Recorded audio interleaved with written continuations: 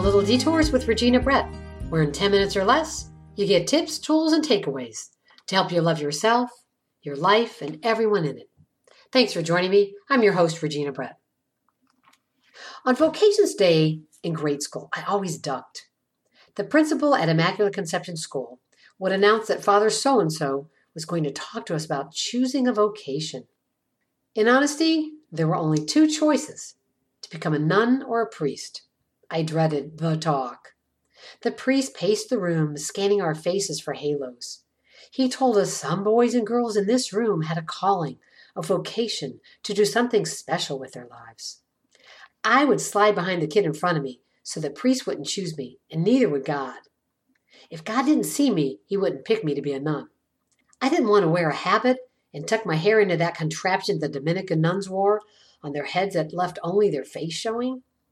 On recruitment day, the choices were simple. Choose God or choose the world. The only way to serve God completely was to be in a religious order. There were so many to choose from: Franciscan, Jesuit, Marian old priests, Ursuline, Dominican, or Incarnate Word nuns. They even had a brochure to attract recruits like the Army. As far as I know, no one in my class got the calling. We went on to choose normal jobs and lives, to date, to marry, to have children, and not always in that order, myself included. I sometimes wondered whether we were choosing second best, choosing the world over God.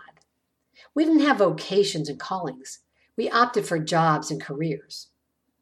It took me years to understand the concept of vocation, that we each had one, and that the choices weren't limited to religious orders, and that we weren't supposed to compare them or measure them against anyone else's.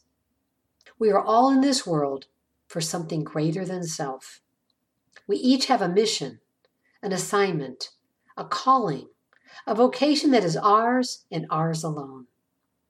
The best description I ever read of vocation is by writer and minister Frederick Buechner in the book Listening to Your Life, Daily Meditations with Frederick Buechner.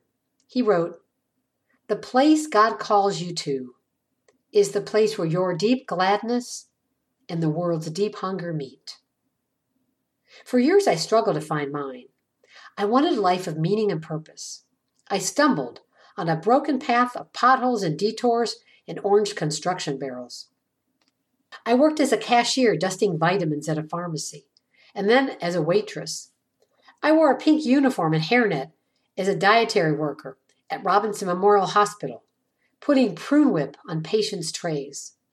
I gave first aid as an emergency medical technician. I picked up corpses for a funeral home. I collected speeding ticket fines and filled dockets as a court clerk. I typed up legal briefs as a secretary for the county public defender. I ran the front desk of an outpatient alcoholism treatment center. I counseled alcoholics and ran group therapy. I had a lot of different jobs. It took decades for me to end up as a writer doing what I loved. All the time I looked around me comparing my insides to everyone else's outsides. I wanted what others had simply because I didn't have it. They all had it so much easier, I whined. I wanted their lives. They looked so much better than mine. I stopped whining the day my fiancé cheated on me and handed back the ring. I was in my 20s and realized a man is not a financial plan. My future was up to me. That's when I went back to college and pursued my dream to be a writer. In time, I discovered that in God's economy, nothing is ever wasted. All those dead-end jobs prepared me for the job of my dreams in journalism. Being an EMT taught me to work on deadline. Picking up dead bodies taught me how to talk to grieving families. Working in the court system taught me how to read legal briefs and research criminal records for news stories. Counseling alcoholics taught me interviewing and listening skills that helped me develop the bullshit detector every reporter needs. All my jobs prepared me for life's assignment. I love to tell people I haven't worked since 1986. I get paid to write. My vocation is to inspire people through writing. That is the place where my deep gladness and the world's deep hunger meet. I write to make people feel less alone. So what is your deep gladness? Where does it meet the world's deep hunger? Does it at all? That's what you need to discover. People who don't know my journey will say, "You're so lucky."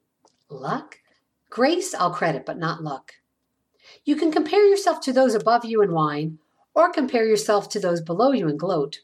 Or you can stay focused on that man or woman in the mirror and embrace his or her unique assignment with gratitude. So what is your assignment here? You can be anything. A doctor, lawyer, social worker, mayor, president, columnist. But why not find out what you are called to be? It doesn't matter what has happened to you.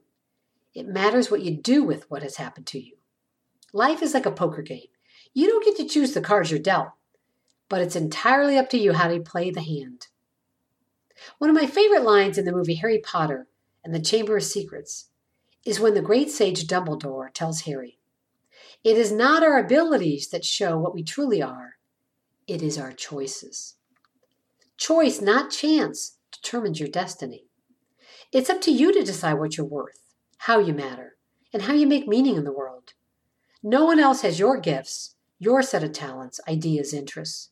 You are an original, a masterpiece. Show the world the miracle you were created to be. Fake it till you make it, because we're all faking it. The greatest writers wake up every day gripped by fear that they'll never write another interesting word. The greatest business leaders wake up wondering whether today is the day the world will find out what great phonies they are. The greatest religious leaders struggle daily with faith. The greatest political leaders worry that each decision will cost them the next election. No one feels completely confident or secure. We just get moments of that. We're all afraid of making the mistake that will ruin our lives. There's probably no such thing. And even if we made every mistake we feared would ruin us, our lives wouldn't be ruined. They would just be changed. And probably for the better. We're all scared we're doing it wrong, that people don't like us, that we'll never be smart enough or good enough or successful enough or attractive enough. Don't fight it. Make it roller coaster scary. Enjoy the bumps, the wild turns, the ups, the downs, the almost lost my lunch lurches. Life will kick you around like a World Cup soccer ball. Keep your bounce. Enjoy the ride. Fear and excitement? They are BFFs. Stay in good company with them.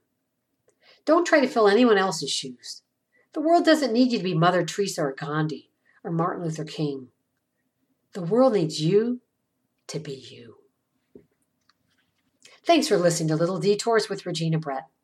I'm grateful you joined me, and I hope you keep coming back. You can subscribe to Little Detours with Regina Brett at Apple Podcasts or your favorite podcast platform. And while you're there, please give me a rating and review so I can reach even more people. If you want more inspiration, head to my website, reginabrett.com. And while you're there, sign up to receive weekly inspiration for all of life's little detours. Thanks for listening. Now go make something possible.